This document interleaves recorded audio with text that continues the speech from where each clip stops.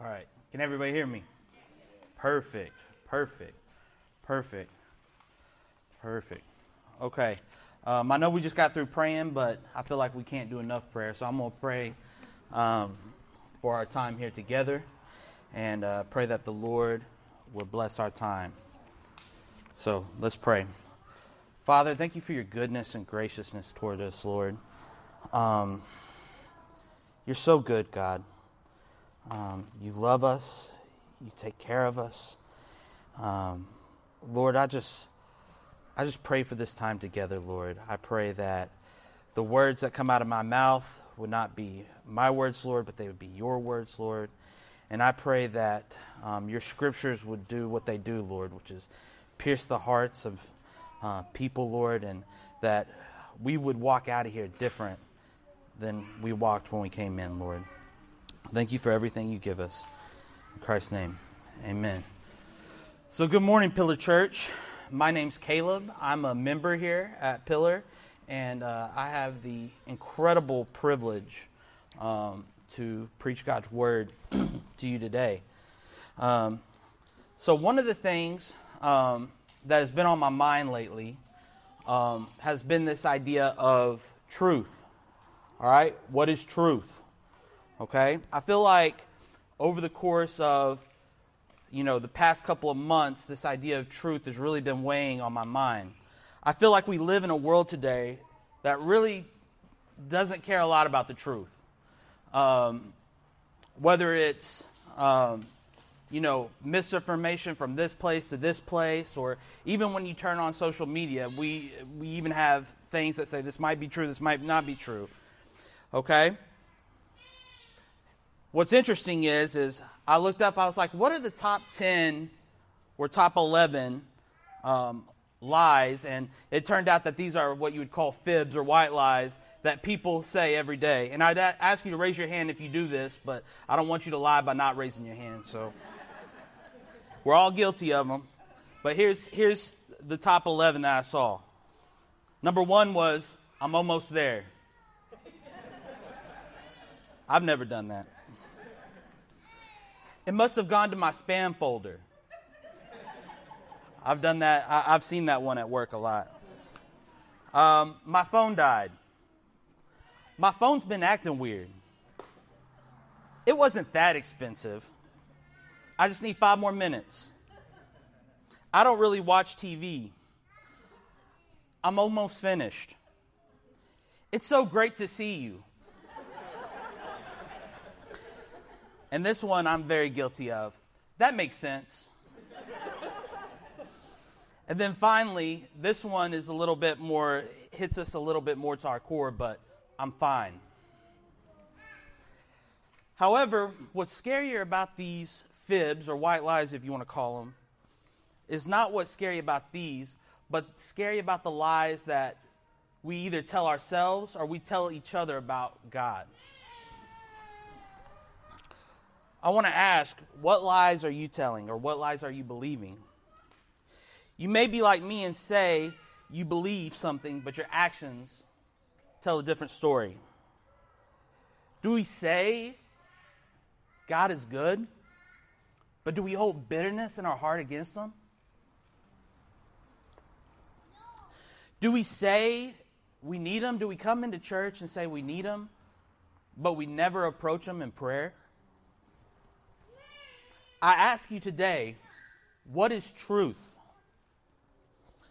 Do you say you love your neighbor, but in no way show that? I ask you today, what is truth? Is there absolute truth? Or are we held captive to the postmodernism of our day, where what's true for you is not true for me?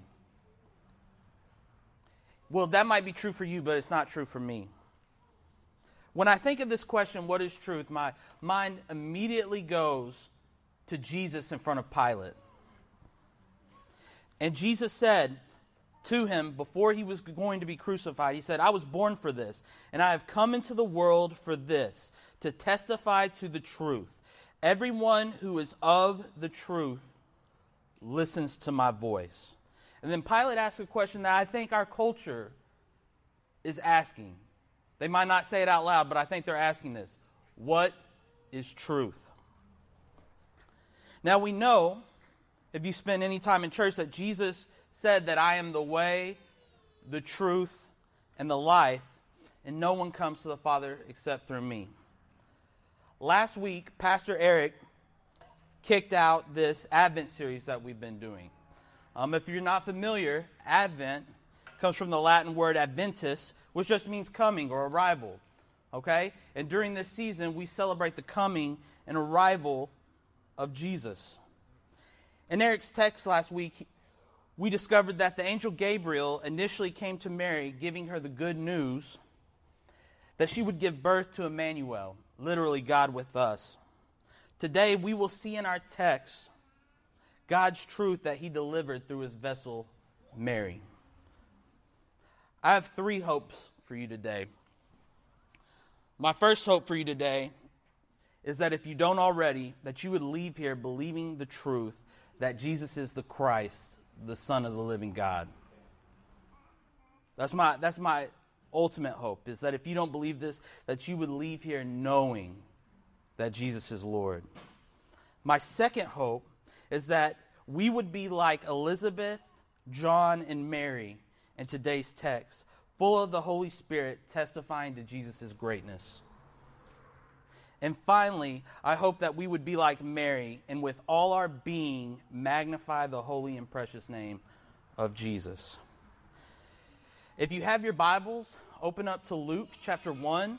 We're going to start in verse 36. We're going to overlap a little bit of what Eric did last week to kind of get us into what we're saying. And if you look in your Bibles, you may see this section as called the Song of Mary, okay?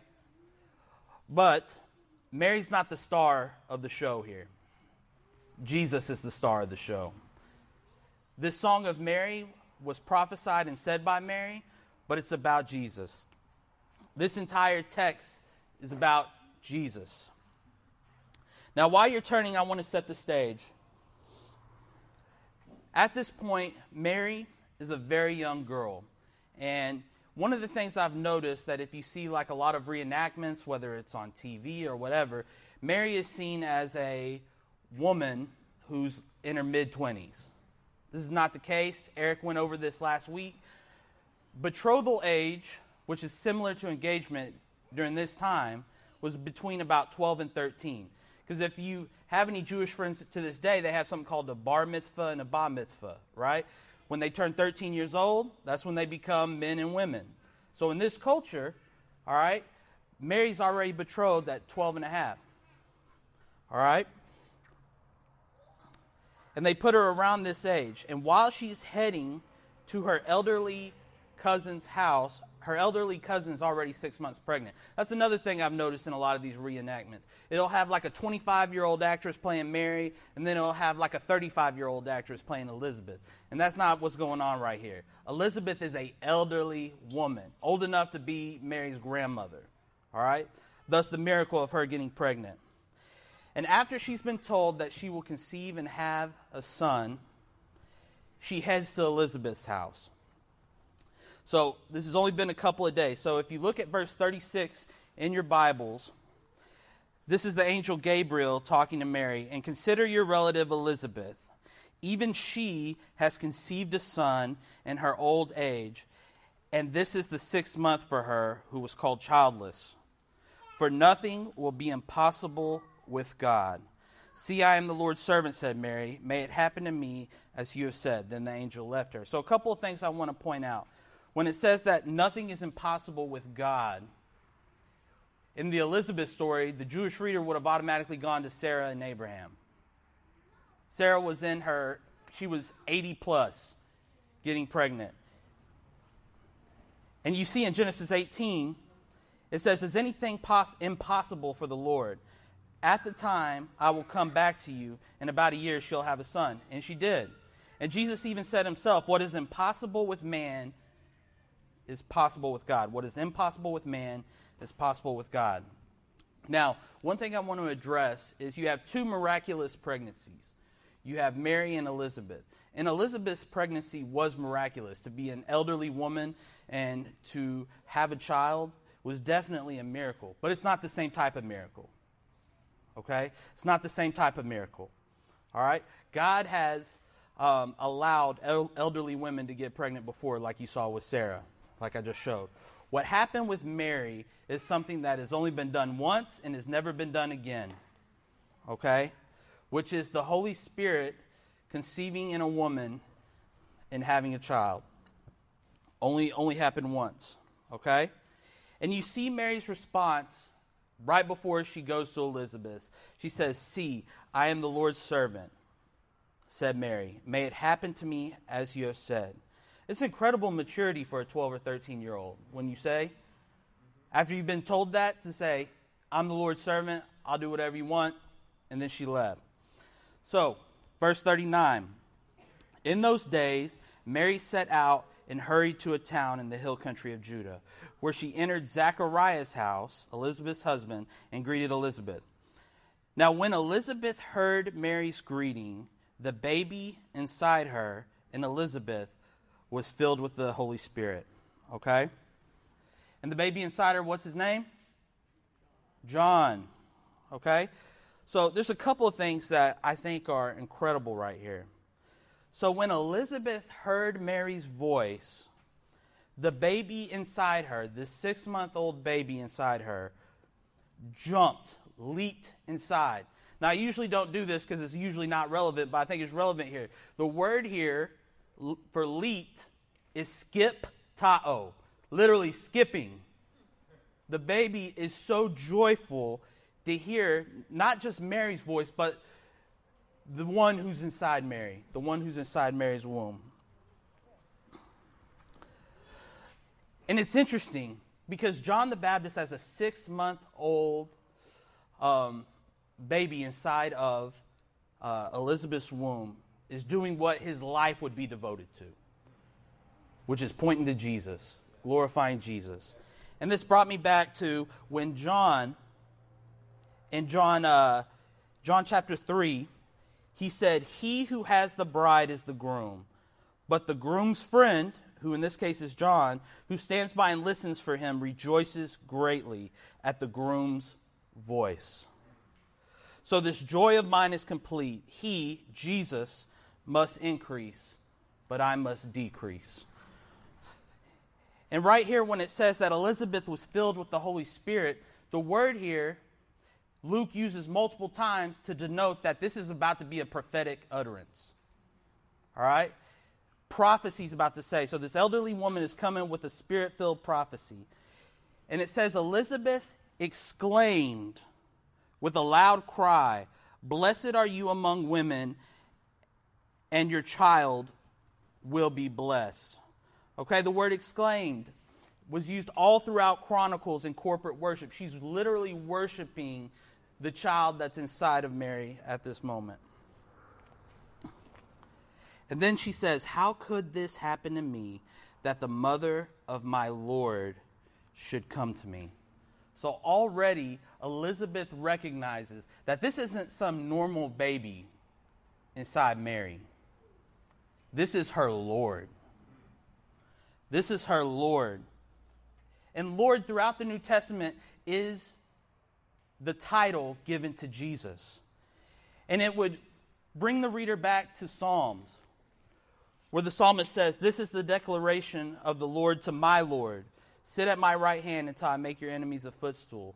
Right here, she's recognizing that Jesus is the Messiah and that he is God.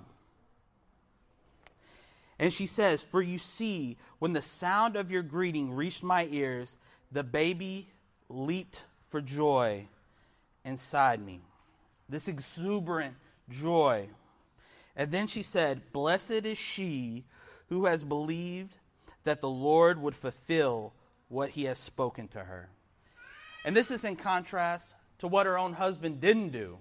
If you remember a little bit of the story last week, okay, when Zachariah was told, "Hey, your wife is going to have a baby," he went, "What?"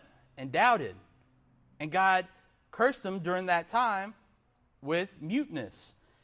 And this is like an elderly man, someone who's a priest, someone who had spent time with God. And this is a 12 or 13-year-old woman who automatically believes, and she's blessed for it. And this brings us to the Song of Mary. Sometimes, in some of your Bibles, it might be referred to as the Magnificat. That's in church history how it's referred to. And it just comes off of the very first verb in the first verse where it says magnify. Okay? This song is similar to the one of Hannah, 1 Samuel 2, 1 through 10, that we'll look at later. This is a praise song and a prophecy about the Lord. Mary is full of the Holy Spirit. Okay? And we know this because Peter, later on, makes this statement about prophecy. No prophecy of Scripture comes from the prophet's own interpretation. No prophecy ever came by the will of man as said. Men and women spoke from God as they were carried along by the Holy Spirit. So the first half of the Magnificat is Mary naming personal reasons for magnifying God. I ask you here today, do you have personal reasons for magnifying God? Do we? And she starts out saying, and Mary said, my soul magnifies the Lord. My soul magnifies the Lord. Now, we already established who is Elizabeth talking about when she said the mother of my Lord. We're talking about Jesus. My soul magnifies Jesus. And why should we magnify Jesus? Here's some truths about who Jesus is. Jesus is the image of the invisible God, the firstborn over all creation. For everything was created by Jesus in heaven and on earth, the visible and the invisible. Whether thrones or dominions or rulers or authorities, all things have been created through Jesus and for Jesus. Jesus is before all things, and by Jesus all things hold together. Jesus is also the head of the body, the church. Jesus is the beginning, the firstborn from the dead, so that Jesus might come to have first place in everything. For God was pleased to have all his fullness dwell in Jesus, and through Jesus to reconcile everything to himself, whether making things on earth or things in heaven, by making peace through Jesus' blood shed on the cross. If that doesn't make you want to worship, I don't know what will. John talks about Jesus when he says, in the beginning was the Word. He's talking about Jesus. And Jesus was with God, and Jesus was God. And he, Jesus, was with God in the beginning. All things were created through Jesus, and apart from Jesus, not one thing was created that has been created. And then Paul talks about him in Philippians, who, Jesus, existing in the form of God, did not consider equality with God as something to be exploited. Instead, he, Jesus, emptied himself by assuming the form of a servant, taking on the likeness of humanity. And when he, Jesus, had come as a man, Jesus humbled himself by becoming obedient to the point of death, even death on a cross. For this reason, God has highly exalted Jesus and has given Jesus the name that is above every name, so that at the name of Jesus, every knee will bow in heaven and on earth and under the earth, and every tongue will confess that Jesus Christ is Lord, to the glory of God the Father. And I'm going to do one more. Hebrews 1, 1 through 3. Jesus is the radiance of God's glory. Jesus is the exact expression of his nature, sustaining all things by Jesus' powerful word. After making purification for sins, Jesus sat down at the right hand of the Majesty on high, so that Jesus became superior to the angels, just as the name that he inherited is more excellent than theirs. So right here, Mary says, so these are the reasons why we should magnify Jesus. These are the reasons why we should make Jesus' name great. And Mary gives her own reasons for why she magnifies the Lord. She says, I magnify the Lord, and my spirit rejoices in God my Savior. And we see in Titus, Jesus is referred to as our God and Savior. In Titus 2:13. And she says, my spirit rejoices in God my Savior, and my soul magnifies the Lord. And soul and spirit here are synonyms. And what she's saying is with all my being, I magnify the Lord. You think of what the greatest commandment is, to love the Lord your God with all your heart, with all your soul, with all your might. And you think about it, she right here is loving God with all her being. When she says, my soul magnifies the Lord, and my spirit rejoices in God my Savior. And Jesus said this is the appropriate type of worship. In John 4, he says, but an hour is coming and is now here when the true worshipers will worship the Father in spirit and in truth. Okay? So, why is she magnifying the Lord? Verse 48. Because he has looked with favor on the humble condition of his servant. And this word favor, Pastor Eric talked about it last week. Does anybody remember what that word favor means? Grace. Grace. Because he has looked with favor on the humble condition of his servant. And what's interesting and what's incredible about all this is God didn't choose, some princess of Egypt or some princess of Rome. He chose a 12-year-old peasant girl to give birth to literally the creator of the universe. So, this would right here, this humble condition of his servant, would bring the reader back to 1 Samuel in the Song of Hannah. If you're not familiar with the Song of Hannah, Hannah was a barren woman. She couldn't have children. And she would cry out to the Lord for her to have a child. And finally, he heard her prayer, and she gave birth to the prophet Samuel. But she says, making a vow, she pleaded, Lord of armies, if you will take notice of your servant's affliction, remember and not forget me, and give your servant a son. So right here, it would bring the reader back to the Old Testament. And then she says, surely from now on, looking in verse 48, surely from now on, all generations will call me blessed. And you see this prophecy fulfilled in Luke chapter 11.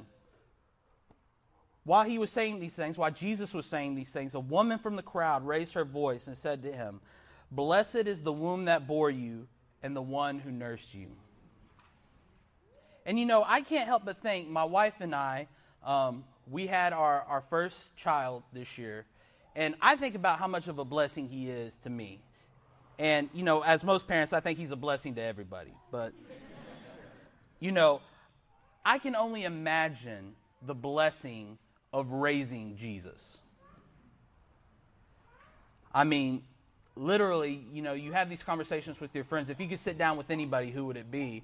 And, for most Christians, it'd be like Jesus. And, imagine raising him and being around him for 30 years. Okay? And she says, in verse 49, because the mighty one, has done great things for me, and his name is holy. So, when she asked, why should I magnify the Lord? Because for one, he looked on me with grace and favor on the humble condition of his servant. And now all generations will call her blessed. And because he's done great things. Has the Lord done great things for you? Has he done great things for you? Because he has done great things for me. And his name is holy. His name is holy. Holy, set apart, different.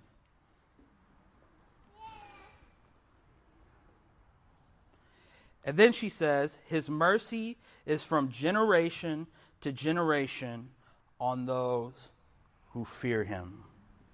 And this is bringing us back to the Psalms, where it says, for the Lord is good, and his faithful love endures forever. His faithfulness through all generations. Aren't you glad that his love endures forever? Because my love doesn't endure forever, unfortunately. I feel like many times our love apart from Christ is very fickle. It's circumstantial, but not the Lord. The Lord's love endures forever. Psalms 103:11, for as high as the heavens are above the earth, so great is his faithful love towards those who fear him. But from eternity to eternity, the Lord's faithful love is toward those who fear him. Amen? So you see right here, some of you guys might have this might split off a section in your Bible, it depends. But right here, she really starts to get into the prophecy of her song. Okay? Now, if you notice, in verse 51, I don't know if y'all have noticed this, but in verse 51, she switches up from using the present tense to the past tense. Y'all notice that? She switches from saying, his mercy is from generation to generation, and then 51, he says he has done, right? It's past tense. Okay? These are prophecies about what God has done, but also about what Jesus will do. And the reason she's using the past tense here is because in the Old Testament, okay, it's called the prophetic past. If you wanted to say a prophecy that you were so assured was going to happen, you were so confident it was going to happen, you would put it in the past tense. So if you've ever been familiar with Isaiah 53, the suffering servant, right? He was pierced for our transgressions. He was bruised for our iniquities. Now, when Isaiah wrote that, had Jesus been crucified yet? No. But he's using the prophetic past to let you know, hey, this is going to happen.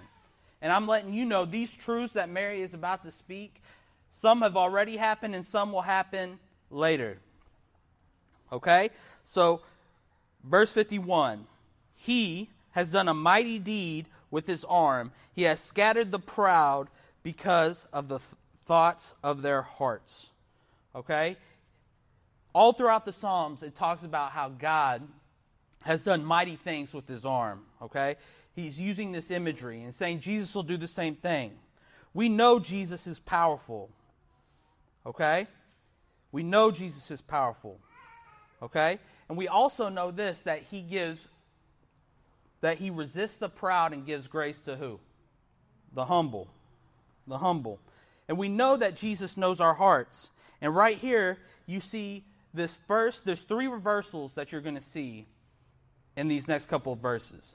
Reversals that the world says it should be like this, okay? But the scripture says, nope, it's going to be turned on its head. And the first one we see, okay, is a moral reversal, okay? He has scattered the proud because of the thoughts of their hearts.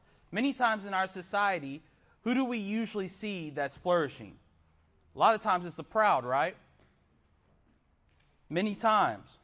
But right here we see that he will scatter the proud because of the thoughts of their hearts. Jesus knows our hearts. Jesus is after our hearts. Okay? How many times do you see in the New Testament where he sniffed out the intentions of the Pharisees quickly? Because he knew their hearts.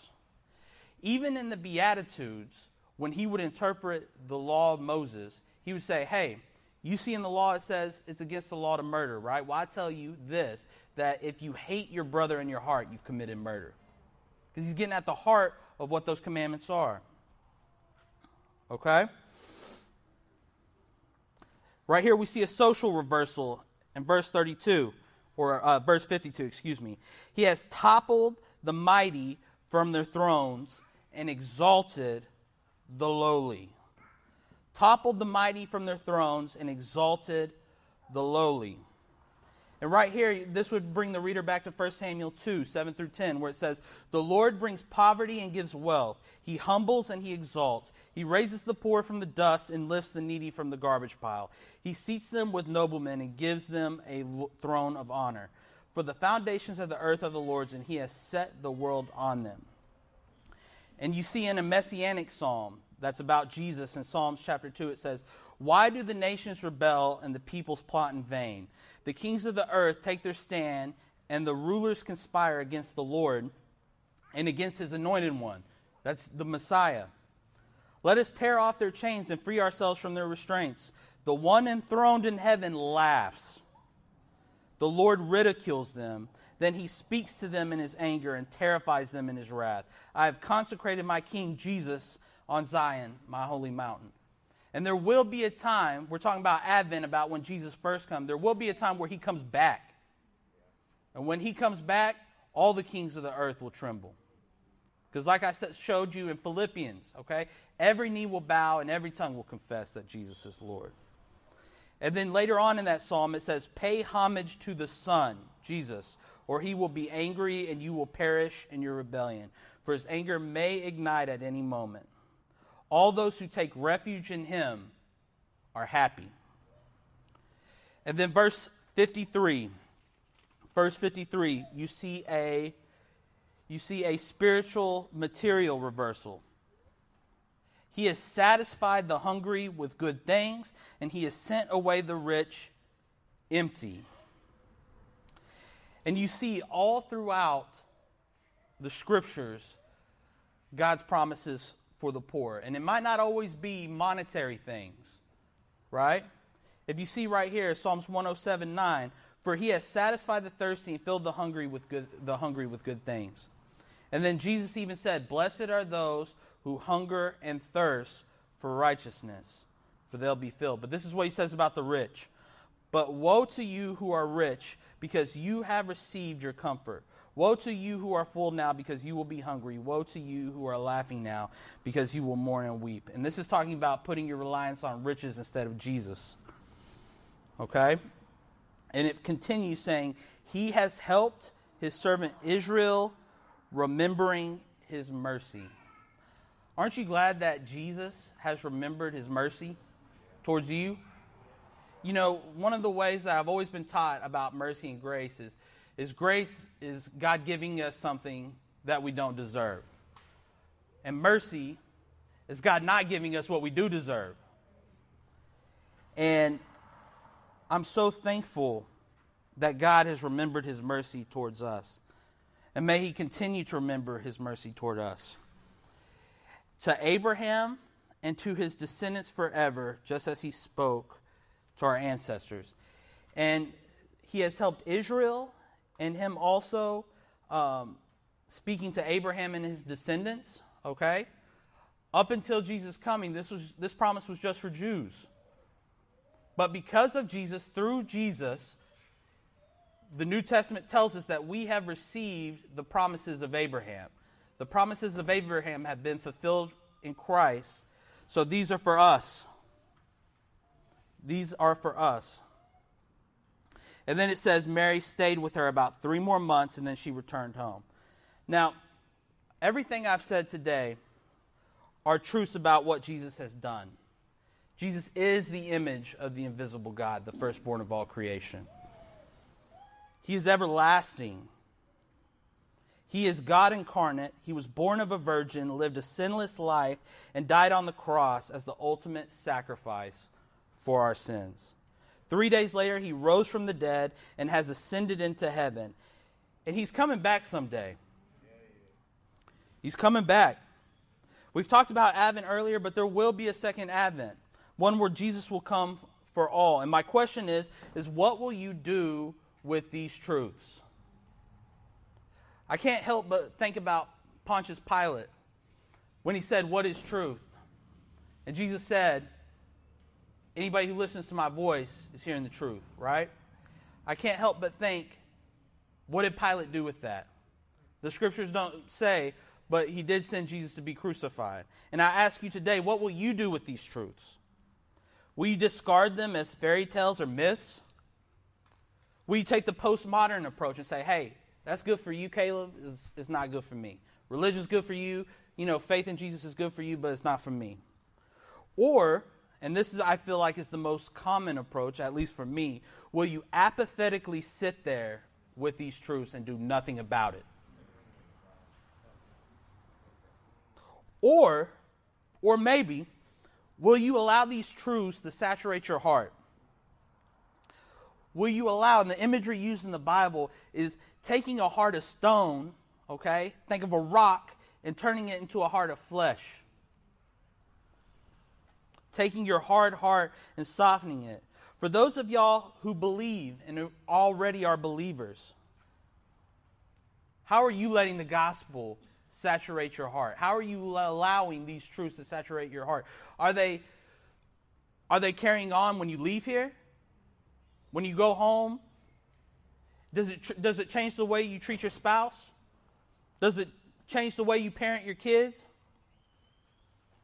Does it change the way you move in and out of the workplace? Let's pray.